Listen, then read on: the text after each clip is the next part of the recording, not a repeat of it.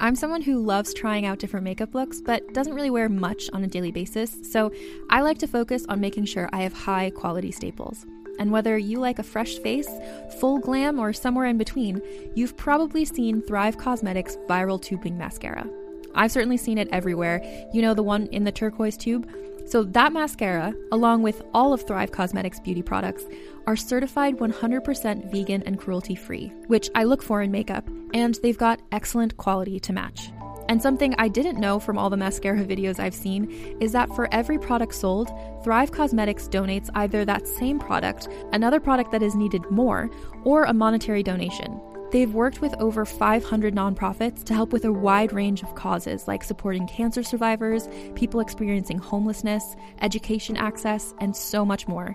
Knowing that makes me feel even better about using their products. And I do enjoy using them. Like I said, I like having high quality staples, and so my favorites are products that are multi-purpose, like the Brilliant Eye Brightener. It comes in a bunch of colors, and I like using them as eyeliner, eyeshadow, and even highlighter. Thrive Causemetics is luxury beauty that gives back. Right now, you can get an exclusive 20% off your first order at thrivecausemetics.com/thrive.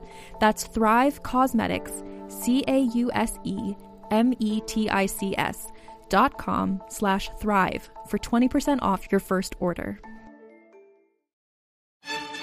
Hey there. Ever wonder what happens to all those amazing screenplays that never make it to the big screen? Well, wonder no more. Welcome to Table Read Podcast, where we bring those undiscovered gems to life. Picture this: talented actors giving incredible performances with the occasional laugh or blooper thrown in, produced by award-winning pros. From drama to comedy, TV pilots to feature films, there's something for everyone. And guess what? We release new episodes every week, so don't forget to hit that subscribe button. Table Read Podcast, where great stories finally get their chance to shine.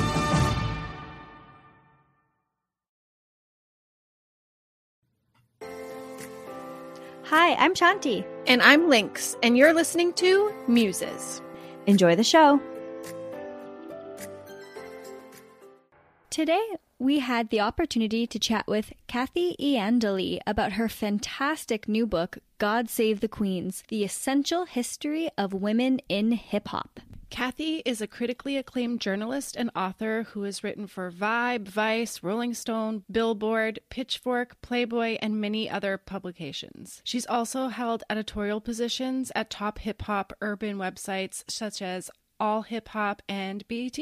Kathy is an alumna in residence of music business at NYU and has appeared across the media in television, radio, and panels discussing hip-hop and gender. Yeah, we had a blast getting to know Kathy and discussing women's evolution in hip-hop. It's about time someone wrote a book giving these magnificent ladies the credit they deserve, and we know you're gonna love it. Both the paperback and audio version is out now, so make sure you pick it up. So before we get into Kathy's amazing interview, we just wanted to thank a few people that are part of our Patreon. Yeah, thank you so much for your support. So we want to thank the next few people because, first of all, we said that we would when we made our Patreon. And secondly, it means so much to us and you deserve some credit. So thank you so much to Abby Sarek, Haley Sorensen, Jennifer Robbins, Kelly Morgan, Mallory Montenegro, Mandy. Yeah, that looks like a tough one. It could be Mandy Erlicher? Let's go with Mandy Erlicher. Okay. Tell us, Mandy. Did I get that right? Anywhere in here, right? Please tell me. And Plez Hampton. Thank you, Plez. Yeah, thanks so much, everyone. I want to tell you just a little bit of a funny story with Mandy. Oh, she is not only a recent patron, but she's a more recent listener to the podcast. Oh, well, thank you so much, Mandy. Wow. Yeah, so we've been messaging a little bit in Patreon, and I said, let us know if there's anything you want to hear. If you want us to cover anything. And she said, well, I would love it if you covered Candy Darling. Oh, well, let me tell you. She already knows because then she messaged me back and said, oh, found the episode. Amazing. So we hope you enjoy it. And we've had so much fun interacting with all of you. And again, thank you from the bottom of our hearts. If you would like to become a patron and get bonus content, head over to patreon.com/musespodcast. Yes. Once again, thank you all so much and enjoy our interview with Kathy. Woo!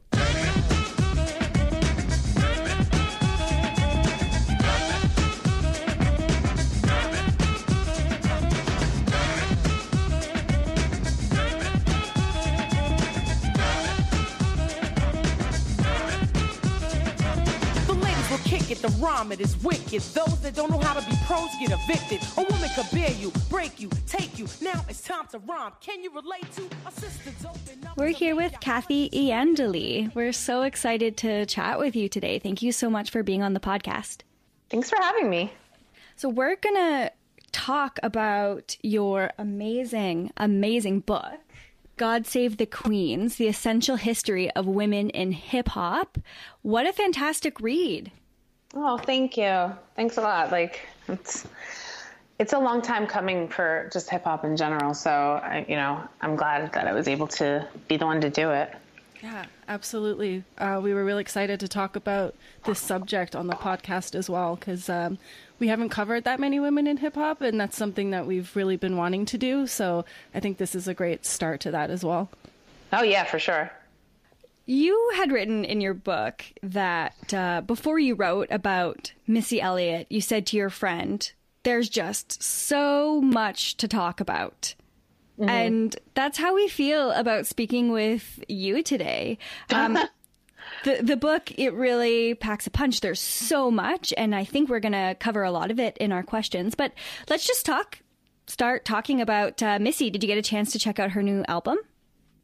I did. It was funny because right before the album came out, I had an interview where I was, being quoted on something about like what we were going to expect from the album. And, I think I said something along the lines of like, she's probably going to do something to push things forward and still shock us. And, she delivered. I mean, I really feel like what this was, checking the temperature of the streets before releasing something else, because, there was only about 8 tracks on it or something. So I definitely think that there's going to be something bigger to come from it. I think it was 8. Was it 8 or was it 4? And now I feel like I should double check that, but it wasn't. It was definitely an EP, But what she brought, to the table from after so many years of not releasing any projects. I mean, she definitely delivered. But I'm excited for something longer to come. We want to know a little bit about you before we get into the book. So could you tell us about yourself? Like, where did you grow up? How did your family or community impact your music tastes and passions? Well, I grew up in northern New Jersey. My family, I kind of divided my time between Paterson, New Jersey, and Hawthorne, New Jersey. Hawthorne is kind of the suburb of Paterson. And, my mother was a teacher in Paterson, so we had a house in Hawthorne, and I went to school in Paterson. And, even when I was growing up as a little kid before school started, I would spend most of my time in Paterson. So, I had this interesting duality, of two very, very different communities, right? My town, Hawthorne, like where my house was, it's the same town that Debbie Harry was from. So I kind of always carried that pride with me, Cool. And, my mother was like a huge Beatles fan, but also like Joni Mitchell. And my father, he listened to a lot of rock music. And then when I went and started going to school in Paterson, that was where, the hip hop kind of took over. So I had this really interesting kind of combination of all these different genres. And I come from a very musical family. My mother's a pianist. My father plays a guitar. My grandfather played the mandolin. There's a lot of music, right? And for me, I can't say I'm really talented in the musical, realm.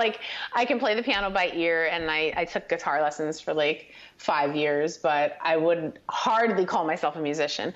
But just the love of music, has always been a part of me. And when I got to the age where it was time to actually choose a career, choosing one in music was this kind of no-brainer. But, as being a woman in any industry, when you make the decision to enter into the music business specifically, you're carrying a whole other kind of energy, trying to figure out what you're going to exactly do, because the music business is so weirdly complicated. But then, being a writer and wanting to find a way to kind of put that all together at a time when, you know, journalism, music journalism specifically, was going through this like weird transition. It was pretty cool, but it was also like a scary leap of faith. I mean, I didn't start writing until maybe 5 years from working in a record store, but you know, I've had a lot of like music industry jobs like before I really decided that writing was going to be the thing. But you know, I really do believe that my childhood, you know, and the musical background, like really just created this perfect storm of a weird child who would eventually write this book. Yeah, Shanti and I can really relate to that. We talk a lot about trying to figure out what our place was going to be. We both, I guess, probably wanted to be musicians. You know, everyone has that dream, and then it's like, well, that's not my place. But we have such a passion for music and writing and everything that, yeah, it was, you know, just finding which path was the right way to go, but making sure that we're still doing something involving our passion for music. Yeah, exactly. And when you come down to it, like I remember I bought this book, right? And it was a book of every music industry job that you could possibly ever have. And then it like broke down the salaries. Oh my gosh, it was such a, and I don't know where I put that book. And I'm like, I remember just looking, it went to every single possible job. And I was like, I'm going to find a job here. Like, I'm going to like dig through this book and everything's going to make sense.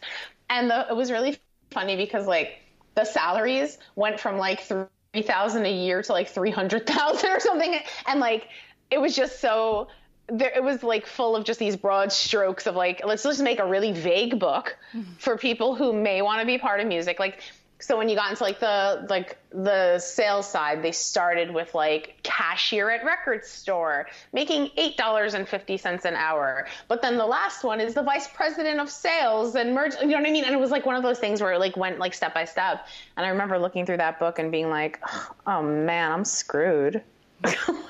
Well, it's interesting that was even a part of your consciousness in the first place. Like whoever wrote it or how you got it is pretty fascinating because being from where I'm from in a small town in Northern Ontario, it was very much like, so what are you going to choose, a nurse or a teacher?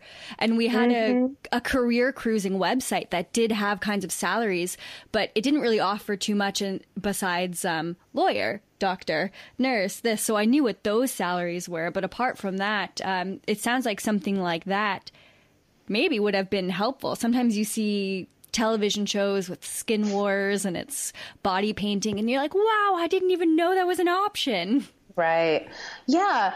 And I think the thing is, though, you know, I had the same kind of upbringing. You know, my mom was a teacher, professor, and like I was actually going to go to law school. Like I was a paralegal. I studied for my LSATs. I was good to go. I was like, all right, because the thing is, you know, growing up in like the strict Italian home, it was one of those things where, yeah, like pick your profession from like a very short list. Right.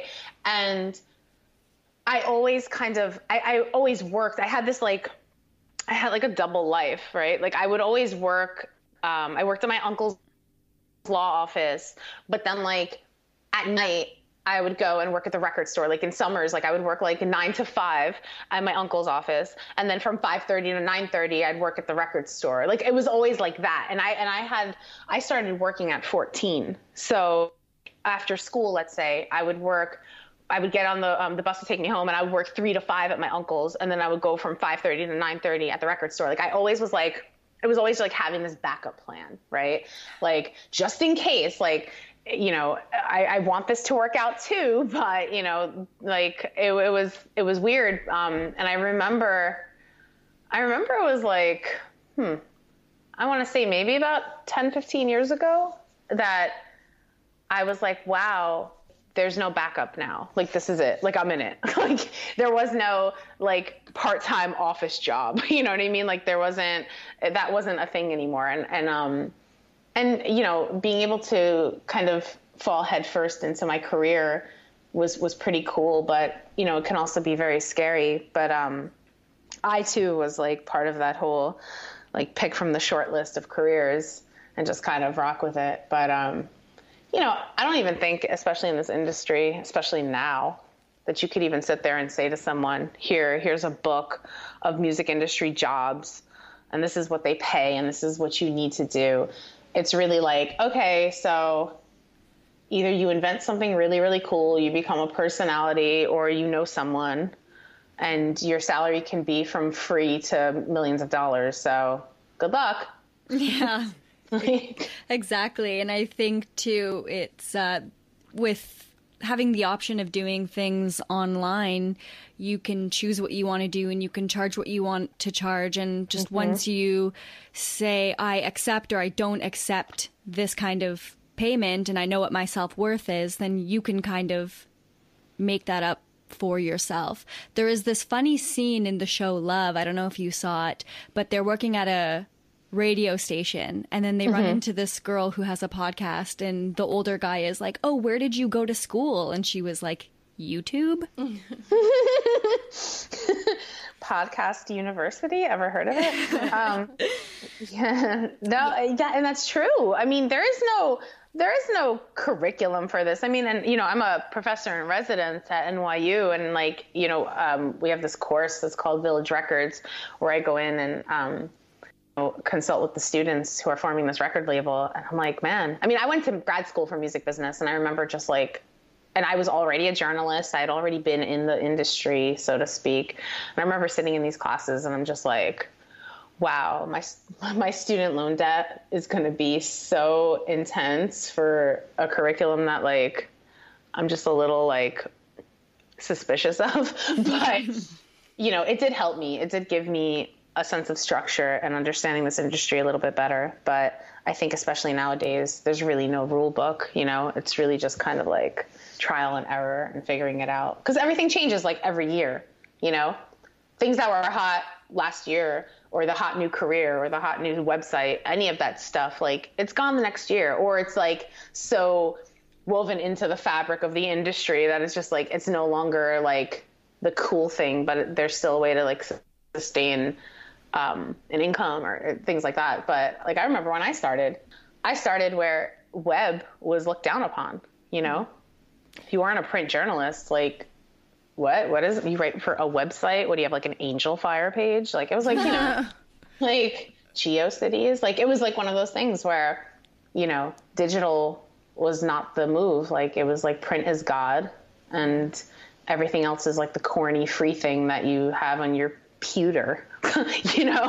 Yeah, it is interesting. Journalism and the music business seem to be two professions that are constantly changing, and that's super exciting, but also super scary. It's not like when you're talking like a nurse, a doctor, a lawyer, those kind of jobs, there is sort of like a straight path that you can take, like the steps to take, but with things like music and everything, yeah, you kind of have to carve out your own, and each person that you gotta do your own thing. You gotta make it happen your own way. You can't kind of be like, okay, well, this person did this, this, and this, so I'm just going to do that and I'll end up there as well, right?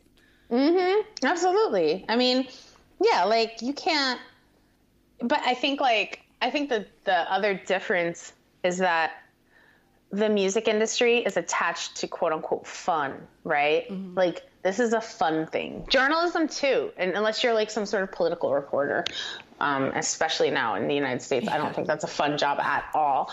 But there's an air of like, it's like, this like whole Peter Pan thing, right? Where it's like you're part of this very youthful, fun industry, right? And being able to constantly live in a space where it's choose your adventure. I think that also makes it very different from any sort of like structured careers outside of like working in a circus maybe.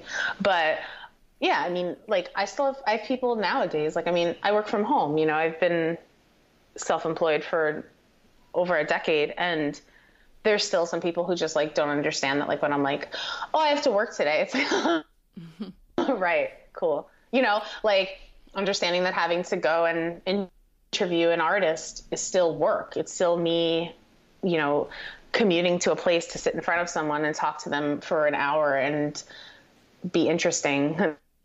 like, you know, and get something out of it to be able to then go home and create something else out of it. Like there's, you know, people see, especially since we're in such a celebrity obsessed, you know, industry, like a world, forget, like, you know, so those kinds of things, like, because of that obsession, they see people who are there that are paid to be there as just, you know, oh yeah, but you're having fun. Like I would kill for that job. I'm like, really? You want it?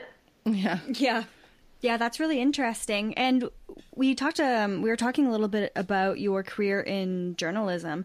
You wrote for so many magazines like Vice and Rolling Stone and Cosmopolitan. I see that Brian Hyatt follows you on Twitter. What was your... Brian Hyatt follows me on Twitter. On my resume, there it is. Alex TV. What's up, Brian? I really like his Rolling Stone Music Now podcast, actually. It's awesome. It's the only modern music podcast that I listen to. Everything else is super kind of old school rock and roll. Mm-hmm. What was your experience like writing for all of those magazines and being that journalist that people can kind of somewhat understand? Like, oh yeah, journalism, but how did you feel about it? It's cool. I mean, the thing that I think is the coolest part is like when you're freelance, you can take on any story that you want, right? When you're working on a staff, you're like a part of a bunch of people who are all kind of vying for the same things, right? So if I want to interview Beyonce and I work at a website or a magazine, I mean, it's not going to happen, but you're part of like this like long list of people who want in on it. As a freelancer, if one magazine doesn't want it, another one might, you know? Mm-hmm. So that's always been kind of the move for me, is being able to take on stories that I can go anywhere and write them, essentially. That's been the most rewarding part for me, I would say. Yeah, you get to choose pieces that you know you're passionate about and want to write about, so that's amazing. And you actually co-authored the book Commissary Kitchen with Prodigy. Can you tell us about that?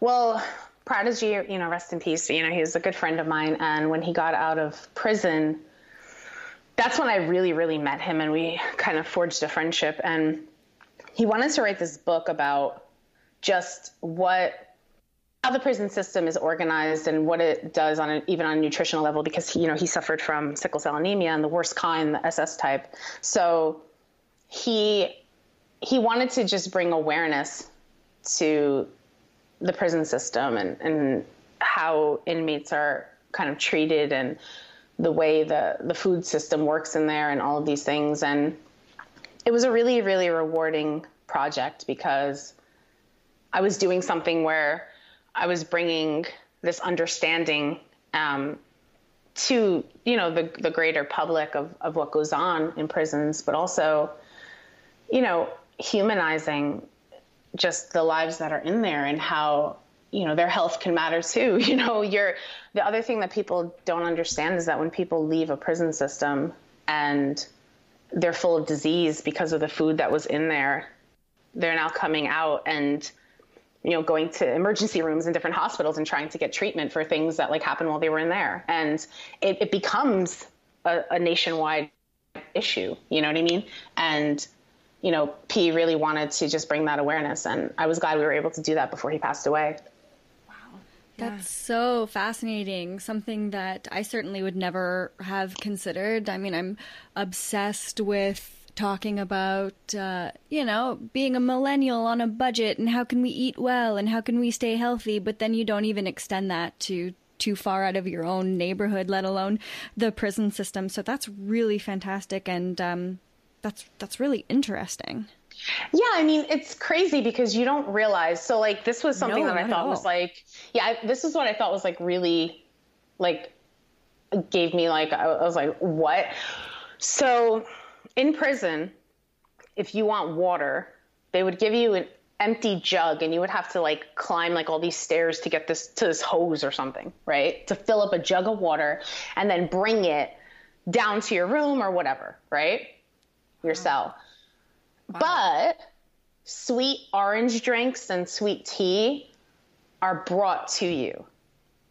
What? So, yeah. So if you want actual fresh water, you have to like work for it, but they're more than willing to hand you a sugary drink. Wow. So, yeah. So, you know, and I mean, if you're already in prison, like, you know, you're already just like completely maybe feeling defeated.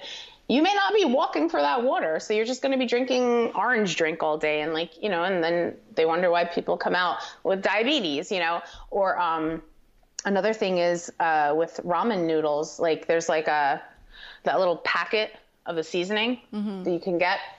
There's a thing called prison tea, and people drink, like they mix it with hot water and just drink the sodium packets. It's got like something like 3,000 milligrams of sodium or something. And if you're drinking that 3 times a day. Yeah. Wow. I wonder if that's just the United States or if it's pretty much the same in Canada as well and places in Europe. Yeah, when I was researching that stuff, I like looked it up, and you know, depending on where you are, it can be like very different or very similar. The one thing that I thought was like really interesting was like in the 60s, the menu in like prisons in the UK. Oh my gosh, it was like a 5-star hotel. Like it's like they were having like roast and like Yorkshire pudding. I don't know. I was like, this is prison? Oh. Wow, a lot has changed. I'll say. All right. You mentioned a little bit about Being at NYU. Yeah, working as a professor of music business. What part about, I mean, you wear so many hats, but what part of that, of your job, like really shines, and what do you love about that? You can shop from anywhere doing pretty much anything. You might shop while working, eating, or even listening to this podcast. And however you shop, we all know and love the thrill of the hunt. But do you also know how to get the thrill of the best deals? Because Rakuten shoppers do. With Rakuten, they get the deals they love with the most savings and cash back. And you can get it too. Start getting cash back at your favorite stores like Sephora, Nike, and even Expedia if you're looking to get some travel in.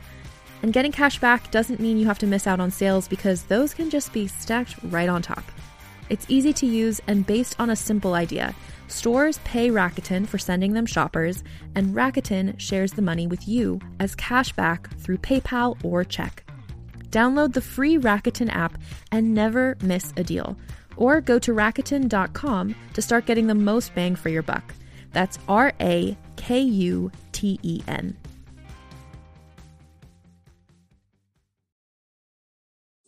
Do you like science fiction? I'm Carrie Bechet, and if you loved movies like Arrival or Interstellar, then you're going to want to check out my podcast, Hypothetical. On Hypothetical, we tell speculative sci-fi stories interwoven with real science. New episodes every Tuesday, available wherever you get podcasts.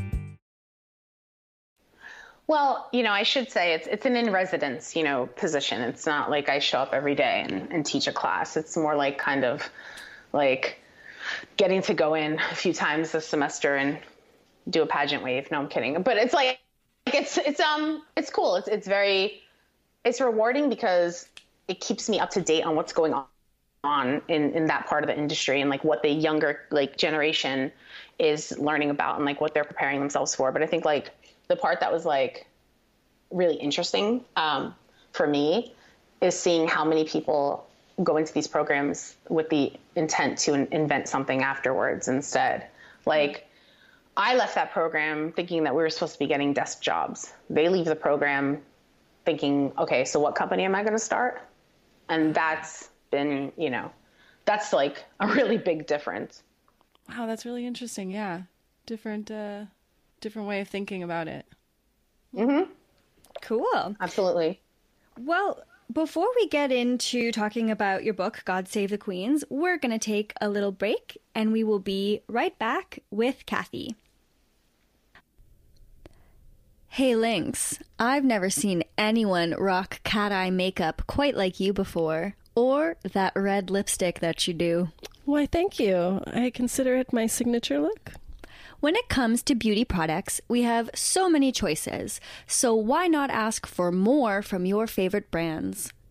I'm motivated now more than ever to stick to high quality, amazing products that are both vegan and cruelty free. That's why I'm so glad that we discovered Thrive Causemetics. Thrive Causemetics products provide amazing coverage, highlight your best features, and are created for long-lasting wear. All of Thrive Causemetics' clinically proven ingredients are free of parabens and sulfates. Good, because I don't know exactly what they are, but I know that they're bad. Yes. I mostly use mascara, and theirs give my eyelashes such awesome length that people compliment me all the time, and sometimes they even ask me if they're real. Yeah, you do have really amazing eyelashes. But wait, it gets even better. Thrive Causemetics gives back too. For every product purchased, Thrive Causemetics donates to help women who are in need. These causes include women emerging from homelessness, surviving domestic abuse, and fighting cancer. Wow. Yeah. Now that I am a mature and mindful woman, I'm really looking at the ingredients before buying and making sure that no animals were harmed in the creation of my beauty product. This was the first thing that we looked at with Thrive to make sure that they align with our values, and they do. Leaping Bunny and PETA, the leading authorities on cruelty-free cosmetics, have certified Thrive Causemetics as completely vegan and cruelty-free. This is so amazing. You can auto-replenish your products so you never run out of your favorite Thrive Causemetics essentials like their Liquid Lash Extension Mascara or Buildable Blur CC Cream. Start thriving and help women in need today by going to thrivecausemetics.com/muses and enter code MUSES for 15% off your first purchase. That's thrivecausemetics.com/muses. Enter code MUSES for 15% off. One more time, that's thrivecausemetics.com/muses. So, Kathy, this book, God Save the Queens, has certainly been a long time coming. It is not easy to go back and track over 45 years and correct what the history books got wrong, but you did it. Tell us about the writing process. Well, I thought about this book about 10 years ago, and I was right before Nicki Minaj kind of blew up. So the timing wasn't exactly right. I'd been thinking about this book for a very, very long time. And, I think I really came to the conclusion that the time was now, probably about a year and a half ago. And just watching, Nicki being Nicki and doing her thing, and then Cardi B, and, hearing about this whole Missy Elliott return, and just seeing that we're in a space where there's a lot more women than there have been in recent years. And I was just there's got to come a point in time where we're compiling this historically. You go into hip hop books, and women get a page or a chapter, and it's usually some sort of cheeky and now it's time for the ladies, that kind of thing. And it's ugh, so I really felt it was important in order to look forward, to kind of look backwards first and just go back on these 4 decades and just, really review all of these things that have happened and highlight, the ups and downs and the wins and the losses and things that women had to do just to have a seat at the table. I mean, there's a lot. And, it speaks to the nature of the music industry, but more specifically hip hop, and just how hard it was to get ahead.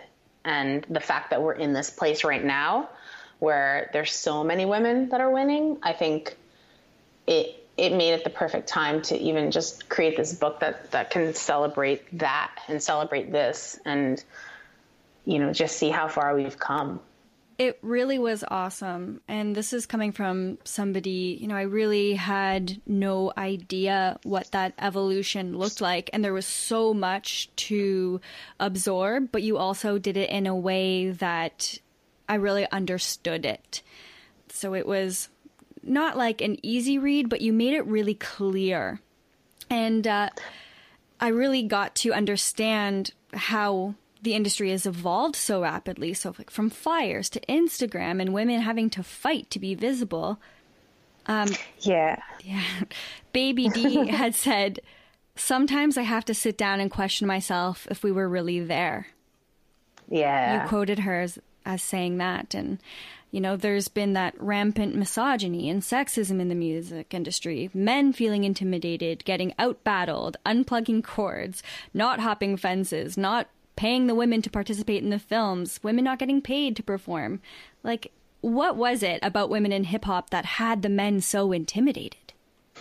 Well, it was a couple of things. And I think, like, shout out to Baby D and the Mercedes ladies, because, you know, they are one group that I feel never got the recognition that they deserved, especially for what they did for hip hop at that time. But, you know, you're talking about a very, very young scene at the time, you know, when you're speaking specifically about the pioneers, which, you know, begin in the early 70s into like the late 70s, early 80s. You're talking about kids, like 13 years old, you know, 14. And they're all just kind of hanging out and figuring this thing out. And, you know, on the Flyers, the cool part was, you know, shout out to Debbie D, who, you know, who sat me down and like opened this book of Flyers. And it was just like fascinating because the names, first of all, there were like 30 names on the flyer, right? All different artists. And then what they did, they'd list the high schools that they would be at, like the high schools that were invited. So that just goes to show you just how young everyone was, right? These are the high schools that are going to be showing up to this party where so-and-so's performing, or these jams. They were jams back then. But the reason why I think women became a threat was when they started to see that the scene was getting bigger. And bigger means more exposure. And more exposure means more money, or money just in general, right? When you get to that point, then the presence of women, they become more of a liability than an asset, because now there's only so much money to go around at that point in time. So to fathom a woman taking from that pot suddenly just became this huge threat, right? So, and I think Roxanne Shante is definitely someone who had to really endure that as well, because, you know, when she hit radio, and it opened an entirely different, you know, door for people in hip hop, because, you know, you're talking about like records were being cut, sure, but the whole radio element, once radio happened, you know, it was different, right? Like when the Roxanne Wars came, and it added a different energy. And I think men felt threatened, and it doesn't matter the age, you know, from 14 to 50, whatever, you know, the idea that there was a woman who may be making the money that they thought they should be making, or getting the exposure that they thought they should be getting. That's when, you know, I think things started to change. But it's interesting because, you know, women were like that, like secret weapon, right? When Mr. Magic and Fly Ty and them were upset that the party didn't get, the concert didn't happen with UTFO, you know, who did they send in? They send in Shantae.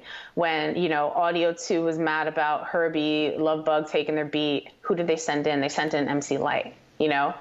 I think there was a power behind women, but there was also this like threat, and it persisted. It constantly did. I mean, that's why there's like the idea of only one, because what happens if 2, 3, 4, and 5 are taking from this pot that maybe men thought that they thought they should have, you know? And it's still around, you know, this isn't something that has completely changed. Right. But it is something that, because of the growth, I think we are experiencing like kind of this shift and seeing, you know, understanding rather that there's like, there's value, there's like, you know, there's talent, there's just, I think it was just the thing that was like really just fascinating to me was just seeing how all of that changed. But even as like more money came, it was like, well, you know, just men still wanting the greater whole, you know what I mean? Like, and that was the thing that's like, whether it was like $1 or $1 million, it's like, well, you know, there wasn't a point in time where they're like, okay, let's have a bunch of, you know, there's enough to go around. It was never enough, you know what I mean? And I think like, that's where nowadays, I think it's really special, because we did have a time period where there were a lot of women on the scene, you know, throughout different points in time. But if you notice, when the whole idea of one really started happening, when hip hop started making money. Yeah. You know? And yeah, it was, I don't know. I learned so much writing this book, and I didn't, you know, I really thought that I was someone who knew everything. I thought I could write it without having to even research it, you know, or talk to anyone. Like I really thought, you know, I could do this with my eyes closed, but my eyes were opened, like super. Same here. wide.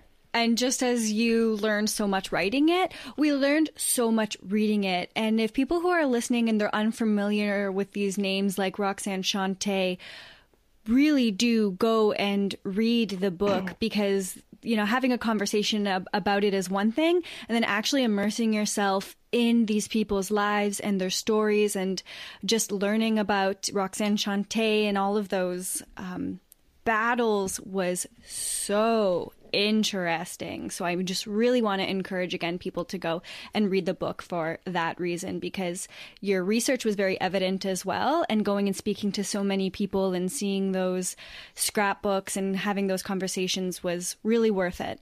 Thanks. Yeah, I didn't want to make it an encyclopedia, you know? I thought after all this time, like making some sort of a textbook, I don't think people would like latch onto it. I'm glad you both enjoy it. Like I really am, because you know, I didn't want to create something that would be just this like boring textbook. I mean, you know, because there was a lot of information to pack. There were so many people I wanted to include in this book that I couldn't. And there were so many stories I wanted to tell, but in the interest of space and real estate in a book, you know, and just the idea of we're in such a microwavable society. I would love to have made this like a 700-page book, but I couldn't, you know. Well, maybe a part 2 in the future. You know, maybe. So you talked a little bit about how these women were so young, and people from, you know, high schools were getting in these competitions in the early days, and seeing other young women doing this led to more women joining in. One thing we were surprised to learn about was the back and forth diss tracks, and how everyone loved them. Somehow it seems harmful, like the beefs, the slapback, women out to put each other down. It comes off as an essential part of the women finding their voices and being heard in hip hop. But ultimately, did it do harm? Was it their best defense to unify, or was that even a choice then? Well, I think that men like to fetishize women fighting. Yeah. I think in any arena, right? That's why there's things like oil wrestling, right? I think there's like this idea of just like loving a fight, right? Like witnessing that in any way, whether it's an argument or whether it's, you know, a cat fight or a pillow fight. A pillow fight, yeah. Yeah, that idea is just something that like men really love, and I think allowing for this, like, I think like the way that Roxanne Shante and Sparky D did it, I think was like very unique. And, you know, them touring and fighting each other on stage, you know, like, well, like dissing each other, like, you know, battling with the mics, like not necessarily boxing, even though they got like, I think like their gloves are touching on this, on the single for, you know, their battle track. But yeah, like having people watch that in real time was something that was like really cool, but it also allowed everyone to know that like, look guys, this is not real. I mean, that's different from what happened between, let's say, Kim and Foxy, you know, or even like later on between, you know, Nicki and Kim, or Nicki and Cardi, or, you know, Remy and Nicki, like whomever, right? When having like women just being against each other, it just, they loved it. But I think also it allowed for this weird, like, kind of Hunger Games type of battle, like where like there's still like a victor, or Game of Thrones. I've never seen a Hunger Games film or a Game of Thrones like episode, so I'm really just, for all I know, these things are about like something completely different. But I feel like there's always just like this competition of who's the last one standing, right? Yeah. So pardon those references because I watch really horrible TV. So, but yeah, like that idea of like just like the battle, right, for the last one, and I think that's really what it came down to. Like, while people love to see a good fight, it was also just reiterating the idea that there still could only be one left. Somebody had to get taken down. Because any other way, would create too many women in the space, and that might be a problem. So yeah, I think it was a combination of those factors of like the willingness to watch the fight, and then the understanding of what the outcome would really reveal. Excuse me, but who could you be? Yeah, that's right, I'm Sparky.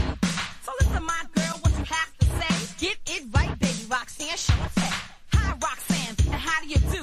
My name is Sparky D, and I'm pleased to meet you. Let me tell you something, girl, that you should know. I'm Sparky D, and I'm running this show. You got braces in your mouth, you're full of disgust. Don't bother, drink water, cause your mouth won't rust. You went to the doctor, and what did you hear? The doctor said a rocks, you got gonorrhea. So you went back home and said, help me, please. Your man looked at you and said, so with the women kind of battling each other, that was one thing. But then what about men bashing women in songs? So like, for example, Ice Cube kind of fueled with his anger towards the system, the police, and also to women. Do you think that was a completely different thing? Like it was way more harmful than women battling each other? So why was an artist like Ice Cube so angry towards women? And then what did that send to other people when they listened to his music? Well, I think Ice Cube is also one of the reasons why we have Yo-Yo, right? And Ice Cube really gave Yo-Yo the space to challenge him back on a lot of the stuff he said, right? So I wouldn't put the burden of all of that on somebody like Cube, because I think like that was the general disposition of men at the time, and even nowadays. What I do think is West Coast hip hop, particularly like gangster rap, really upped the idea of like referring to women as hoes or like, bitches and like things like that. And I think, where we came to this strange crossroads is when women are dancing in the club to that, we're looked at as accepting of the behavior. Like that's the seal. Like that's the decision that we made. Mm-hmm.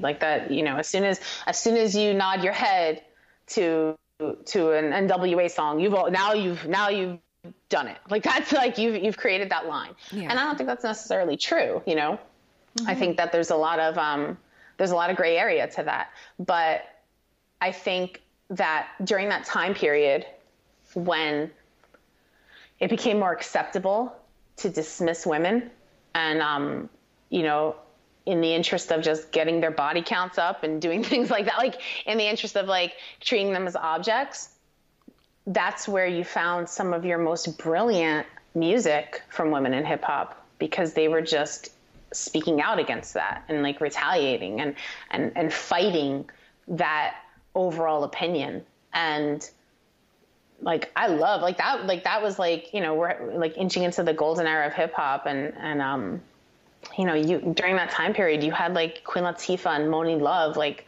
MC Lyte, like those were the artists that were like fighting back from that like overall just regard for women and just being like no and I think like it came back again in the 90s, around 96, because when you're talking about hip hop entering kind of a different kind of a gangster rap phase, instead of like the West Coast gangster rap you're talking about now, like artists adopting like the mafia-esque gangster, right? So it's a different kind of gangster rap, right? Mm-hmm. But then the same thing was happening. The only difference was where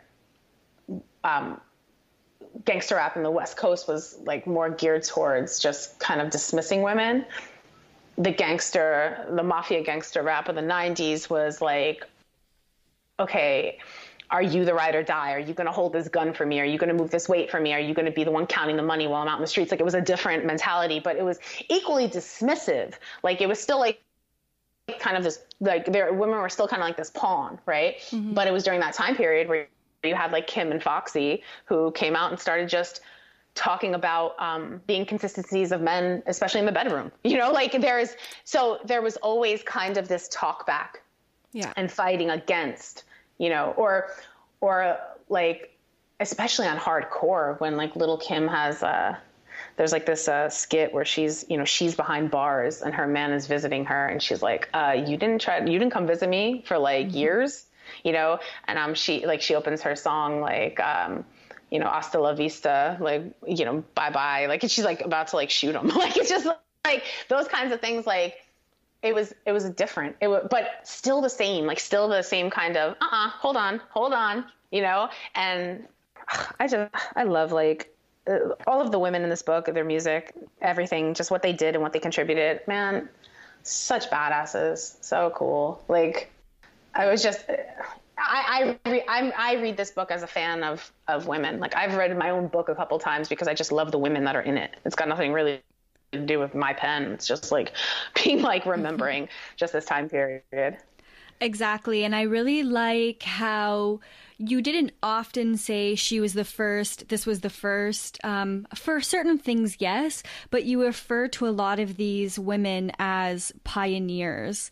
You know, there's so much feminism in hip hop, and there was so much evolving, and it was all because, you know, they were building upon one another. Yeah, and the subject of first is really, really arbitrary. Mm-hmm. Like, you can't, something could have been going on across the country that we didn't know about, right? It's a lot easier now to claim first in a world where everyone lives on social media, right? And things can become popularized, and you can have some like little receipt of when that first started, right? Mm-hmm. Like, we can, you know, you can find some sort of proof on what was first or who was first and all that stuff. Back then, there was just a lot happening, and people didn't have computers, you know, they had telephones, and they weren't able to figure out, like, when I was trying to figure out like who would be regarded as the first female MC soloist, that was really hard, you know? Yeah. It's something that I don't think I could still answer, but, you know, Debbie D had really, by her criteria, she really, you know, made the case for who was on a flyer first, right? Mm-hmm. The first name to appear on a flyer. And that's the other thing, like, it's like the tree falling in the forest theory, right? If you're in your bedroom rapping, how do we know you were first? Yeah.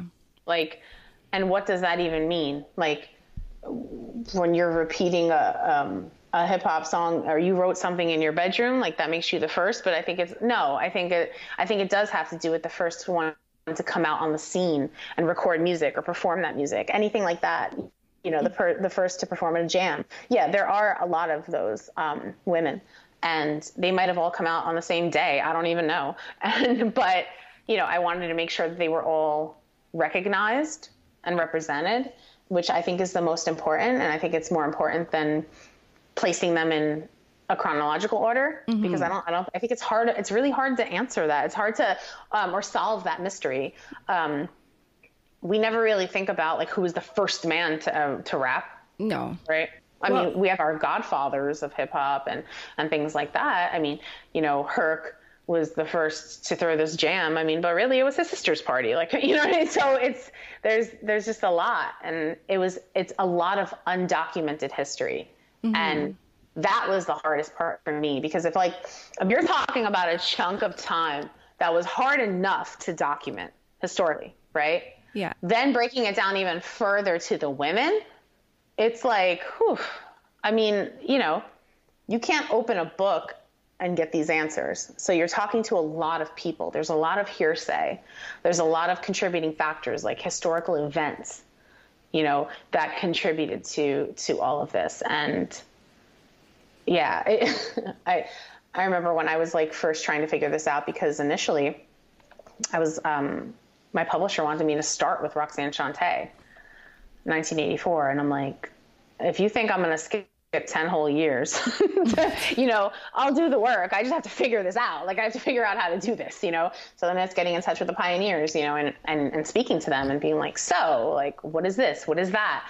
And I feel like those 10 years in the book are some of the most rewarding to have written, but then also to be able to read, because these are things that, like, not too many people, if they hadn't been there, learned about by reading this book. Like, it's like the first time a lot of us are hearing about these things. And it's also a testament to just how long hip hop has been a part of our existence.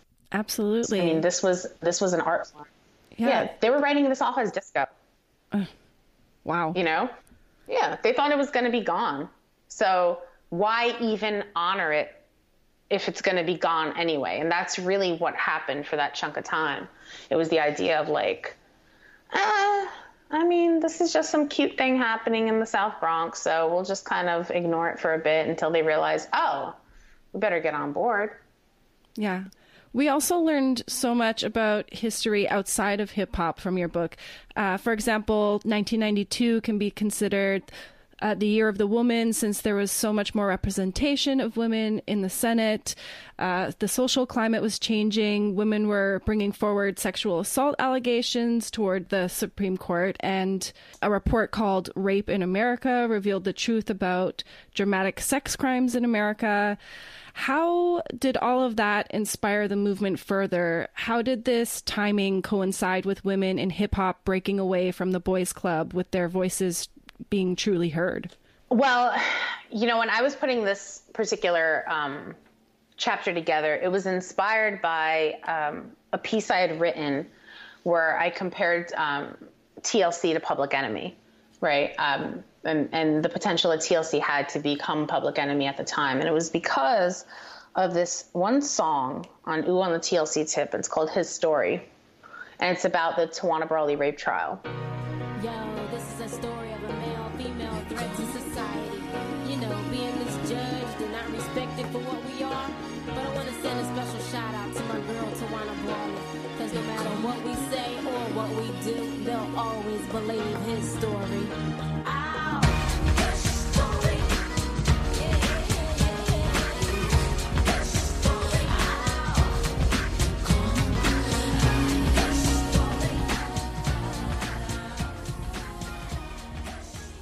That really was like the inspiration behind the whole entire chapter, because I wrote this piece because I was comparing Left Eye to a combination of Chuck D and Flavor Flav in her ability to speak on certain things, but also like kind of keep it animated and fun. And 1992, was really a pivotal year for hip hop, women in hip hop, but also in punk, because it was like the heart of the Riot Grrrl movement too. Yeah. So there was a lot happening just across the board. And when it came to really fighting against the powers that be and how they were handling all of this, because, there's this weird thing that happens in society when, how should I put it? When a population of people that are at a disadvantage are pushed to the forefront, and the majority tends to fight back. It's the reason why, while Obama was in office, we saw so many race crimes, right? Mm-hmm. Because when the majority is not used to making space for other people and other communities and populations of people, the reaction is then to just start fighting and become destructive. And because it was designated the year of the woman in 92, and we're seeing so many women moving up, the natural response by the majority, being men, being white men, right, was to hurt women.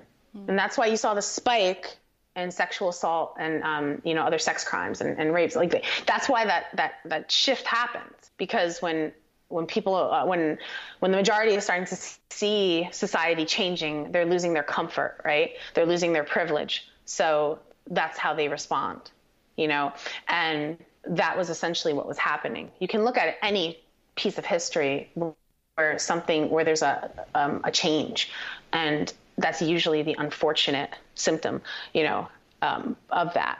So that's why 1992 is seen as such a strong year for women politically, but it's also why so many men were doing what they were doing. And musically, that was just a really important time for women to start creating music that fought that, right? And spoke out against it.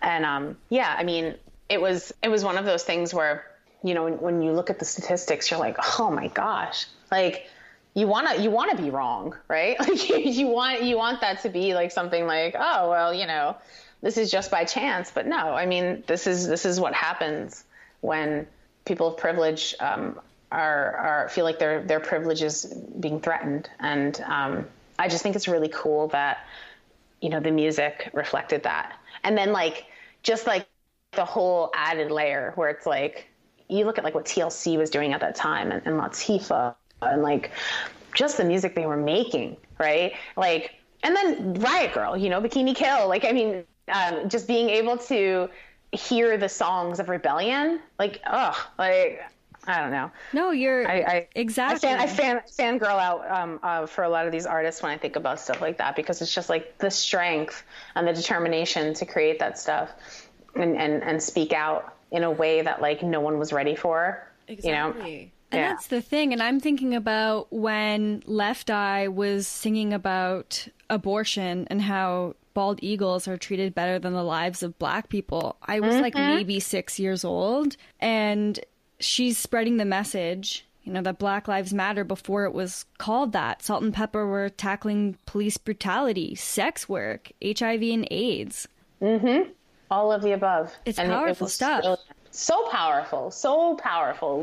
But, that's the thing about women in hip hop, when you truly have nothing to lose, you gain everything by being able to speak up. Yes. Because that's, and there was no threat to the money, there's no threat to speaking. And I think even if there was a threat, they would have still been doing their thing. It was a very big time for hip hop, because there was this evolutionary upswing, hip hop was on its way up, it was, and it still is, it's constantly growing. But in spite of all that, a lot of women took a leap of faith and just were like, yeah, I'm going to do this. I'm going to speak on this. And I mean, that's just a testament to the power of Black women in particular, too, and their ability to just move forward and point things out and say things that other people don't say. And, that's why a book like this needed to happen, to honor those voices. Yeah. Let's talk about reclaiming certain words. A few years ago, slut was reclaimed by the Guys We Fucked podcast. We try to celebrate the term groupie as part of rock and roll history. And then we have the term bitch. Little Kim owned it by calling herself Queen Bitch, Supreme Bitch. It's all back to being embraced. And Lizzo now, she sings, turns out I'm 100% that bitch, in her song Truth Hurts. What do you think of this? I think it's pretty cool. I mean, I would also give Amber Rose credit for the slut walk. Yes. With regards to, absolutely. Absolutely. Because I think, the word slut, right? I remember that time period where the phrase slut wave, that was it was slut wave was used to describe women, pop singers who about sex. And I mean, this was only now I think Slut Wave was in 2008 to something like that, 10 years ago. We should have used perhaps the word pioneer for, they were one of the pioneers reclaiming this word, because you're right. There were many other people before too. Well, but I think it was one of those things where, the word subjective in the way of the power, I think the greatest thing a woman can do when we're attacked in some way using rhetoric is to respond, yeah, and I think that's where when that happens, that's where magic happens, right? So I would say that there was a combination of different women who just turned around and the word was oh, you're a slut. Yeah. And right. And then all of a sudden the power is taken out of the word, right? Exactly. Like there it is, you know. Bitch, I think, is a little different. I think like that's a word that goes in so many different directions, and which is why I made my little interlude about that in the book, because there's a lot of just like words used to describe women in various capacities often go through this like roller coaster ride. I mean, like, you know, even like the word female, sometimes when men use the word female, it's not complimentary, right? Yeah. Especially like, you know, some females do this. It's like, well, okay, or did you want to say like bitch instead? Like, and that was like your cover up word, like, you know what I mean? But, you know, there's so many. And I think reclaiming them, I don't know. Like, have we really, has bitch, like, after like Little Kim kind of, you know, called it, I think there's always like, there's been just this kind of, it's been, the word bitch has just kind of been existing in our periphery. But I think about like the word diva, right? Like, where for a large time period, like, you know, diva was like kind of a compliment. I mean, VH1, Divas Live, you know, all that stuff. But it's also the same word that's used to describe a woman who just like simply wants something, has a requirement when it comes to her career. It's like, oh, look at her being a diva, you know? And it's like any word used to describe a woman is sometimes like either celebratory or it's like condescending. Like, it's like, we never get like, you know what I mean? Like it's just, and I think like, I don't know. I actually just remembered slut wave talking to you now. And I was like, ugh, like that, like, I remember when I first heard that term. I think it was like during the artist like wave. I think it was like, was it like Kesha and Katy Perry and like artists like that. And they're like, I remember somebody just like, I was casually talking to someone. They're like, oh, you know, like, you know, slut wave. And I was like, what is that? And I remember like having to look it up. Slut wave, like, ugh, you know? But then, you know, musically, people will start talking like, you know, and they'll reference, oh yeah, like the slut wave era. And it's like, oh, okay, so we're doing this now. Okay. Like, I don't, you know, it's still one of those things where, you know, sometimes I just don't know if we have to like laugh or be offended. Like, sometimes I just can't tell. Like, yeah. I'm just like, what day is it? You know? It's so interesting too, because there's just so many words to describe women, and there aren't nearly the same amount to describe men in different ways, you know? Well, it reminded me too of, you're saying it's either really complimentary or really condescending, in that duality of, you know, is there really anywhere in the middle? And it kind of reminded me of what you had written about with, you know, on the one hand, women in hip hop wearing, you know, braids and oversized denim, so they're not sexualized in any way, or like Moni Love shaving her head, taping her breasts down, and then in that reversal, Lil Kim making men into the sex objects, and it, you know, like spreading, like squatting and spreading her legs in a leopard print bikini, and like being encouraged for being sexy and dirty, and, you know, where's the kind of in between, I guess. I mean, there is no in between. And I mean, look at, you know, there was an in between, and her name was Lauryn Hill. Yeah. And, you know, but look at how the industry treated her. Yeah. And, you know, so yeah, I still don't think we have an artist who effectively did what Lauryn did in that regard when it came to, like, staying like in this one very specific lane that like existed in between two very conflicting worlds. So yeah, I mean, it really is just one of those things where it's like you're either being challenged for being like too sexual or being challenged for not being sexual enough. And it's, you know, still to this day, like I think about just somebody put something up like about, I think it was like Rhapsody, who's my girl. Like, I love her to death. You know, they were mad that Rhapsody's album Eve didn't do as well as they wanted it to, this particular person. I mean, that album is so brilliant. Shout out to Rhapsody. And they were like, yeah, Rhapsody's album didn't do XYZ. Yeah. Fat pussy rap prevails. And I was like, oh, what? Like, ew. Like, what? Wow. You know, like, like, what is that? Like, really? That's what we're doing? You know, there are so many different, brilliant, amazing, beautiful, talented women on the scene. Why are you separating it again? Like, why are you separating women once again? Like now it's like really? Like, this is what we're doing? It is so infuriating. Yeah, it's like absurd. Like, you know, come on. Rhapsody's doing her thing, you know?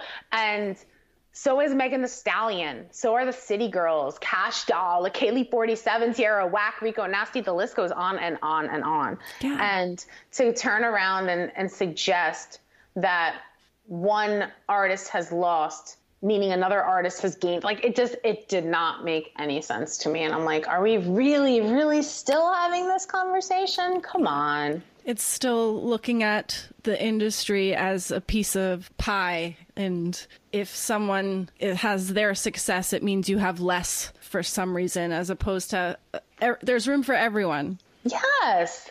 Like, there's room for everyone. Like, come on. But that's the narrative. That's how the narrative gets designed, right? Like, that's how you then pit people against each other, you know?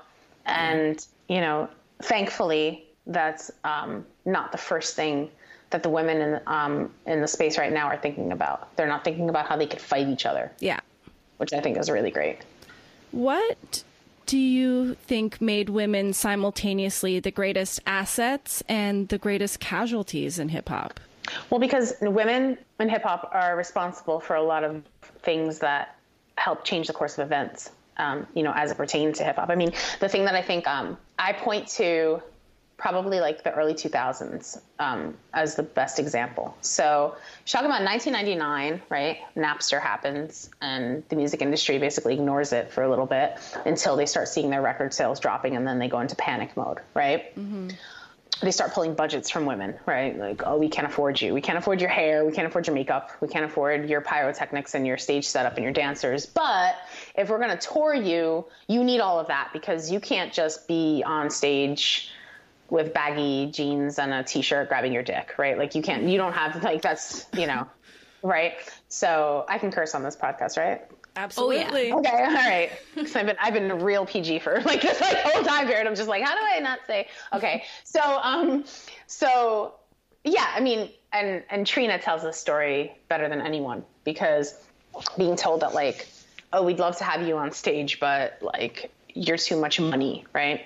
But it's because of really, like, the thing that I thought was like so funny, her being told that in 2000, right? 2000s. Mm-hmm. I think about 1997 during Puff Daddy and the Family Tour, where it was like the most elaborate, like, event, right? I went twice and it was just, I can't, like, and you're talking about like right after like Biggie passed away and like Tupac, and like, you know, it was this really big change in hip hop because you had to sanitize, like, because the fear was that like rap was so violent, and you know, we call this the shiny suit era, right? Because that's what Puffy would wear while he was like performing and in videos and stuff. He would wear this really shiny suit, and that era allowed for this like huge, like, just this big moment. Like, hip hop was flashy, right? And everyone liked it because it didn't feel violent, right? And like mainstream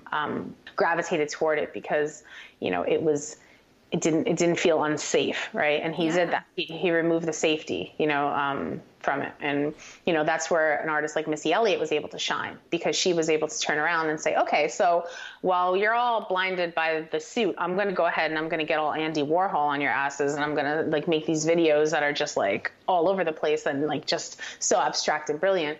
And that allowed for the element of weird to enter into hip hop, right? I know I jumped around because I went into 2000s first, but then like what Trina did was at this time period where she's not being told she's too expensive. Like, think about this. Like, you had Puffy touring, like, oh my God, who's on that tour? You're talking about the Lox, Lil' Kim, him. If I'm not mistaken, Usher opened. Was right? Mace there somewhere? Mace was there.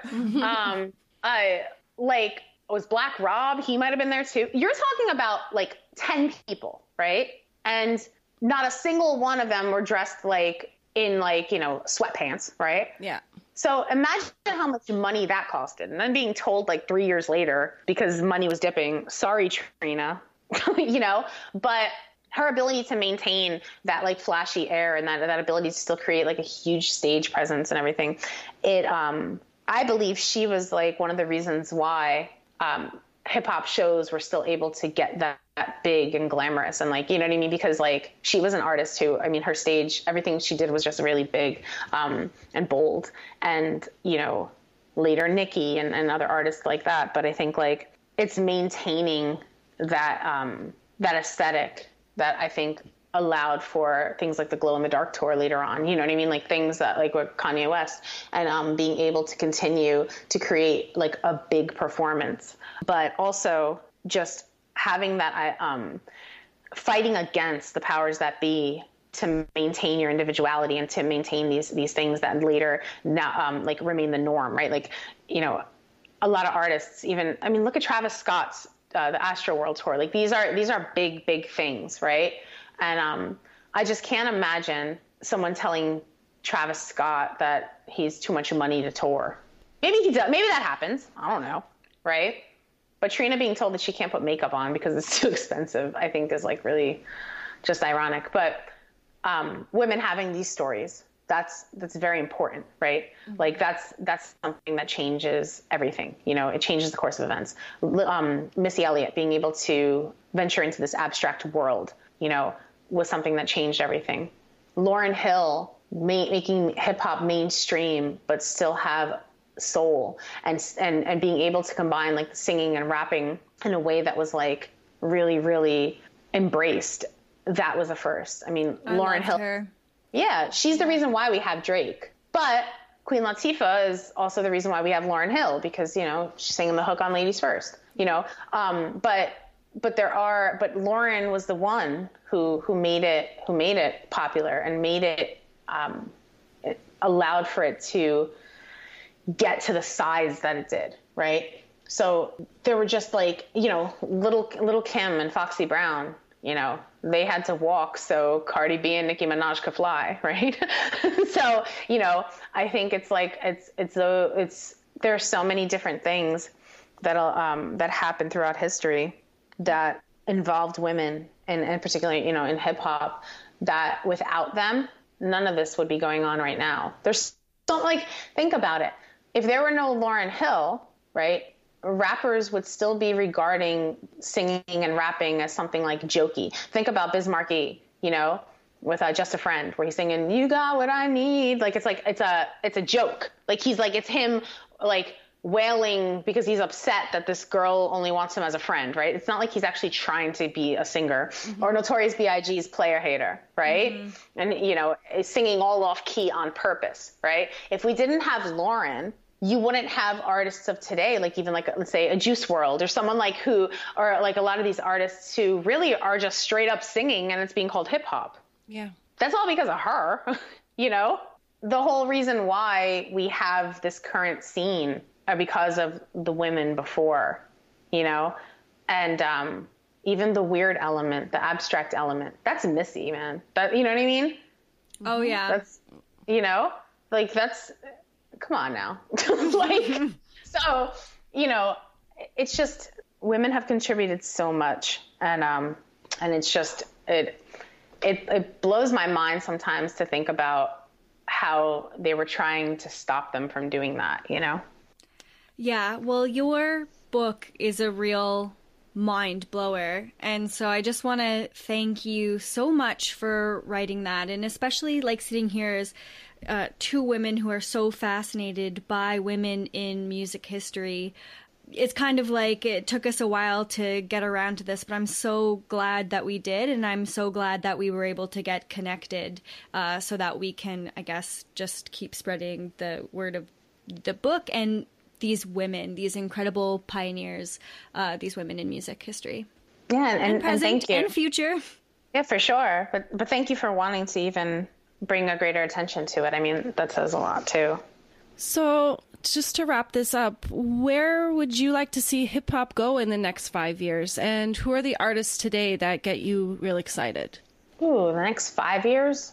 I was like looking at like 2 years. Like I want to make sure, me personally, you know, I just want to make sure that this growing awareness of women in hip hop isn't being viewed as a trend, right? Like it's not like women are being seen as a subgenre, right? Like there was like, for a while there was SoundCloud rap and mumble rap. I don't want it to be like, okay, well there's that in women rap, you know, like I want to see what becomes of this incredible moment, you know, like I just want it to be now a situation where it's just women don't have to be singled out and be, you know, collectively acknowledged as some sort of like offshoot of the greater whole. So I'm hoping that's a thing that happens in the next few years where we're really not having to have these kinds of conversations because it's just so natural for women to just be in the scene and doing their thing and thriving. So that's like the first and foremost. As far as like artists that I'm feeling, you know, some of the aforementioned women that I mentioned, like, I mean, I love Megan Thee Stallion. I love her so much. Yeah. And I love Rhapsody. And Tierra Whack and Rico Nasty, like I said. And I love Cash Doll and Dreezy. Oh my God, Dreezy's my girl too. A lot of these artists, like, it's just a whole different energy. I love Saweetie, City Girls. It's just such a cool time, you know? I mean, there's a lot of like male artists I like too, like don't get me wrong, but you know, they always get mentioned. So I'm keeping it to the ladies right now.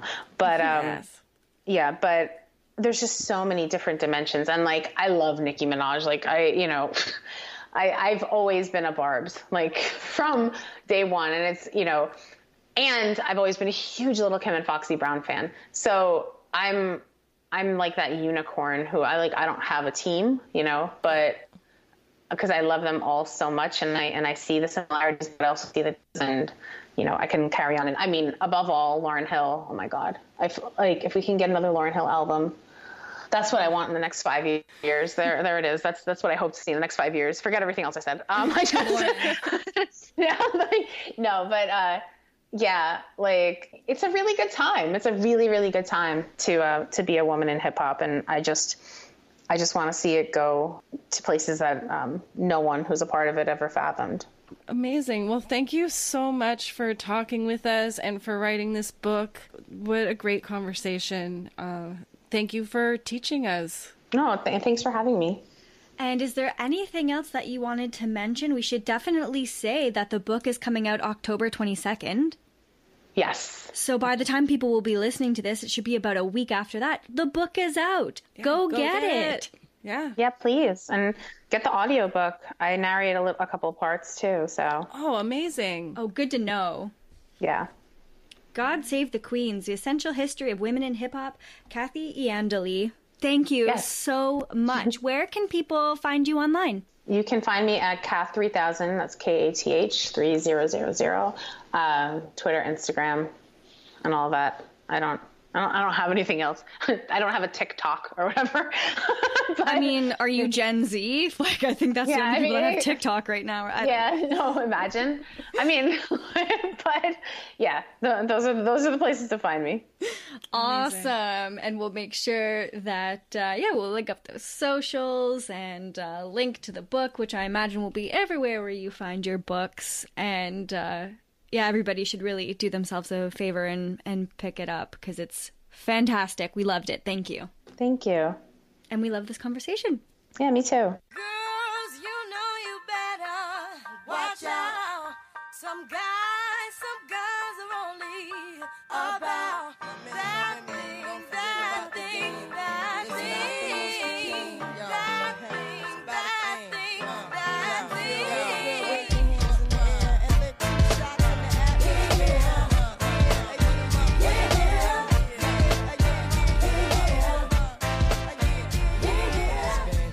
Since you were looking for your friend, the one you let hit it and never called you again. Remember when he told you he was about to Benjamins? You act like you ain't him, they give him a little trim.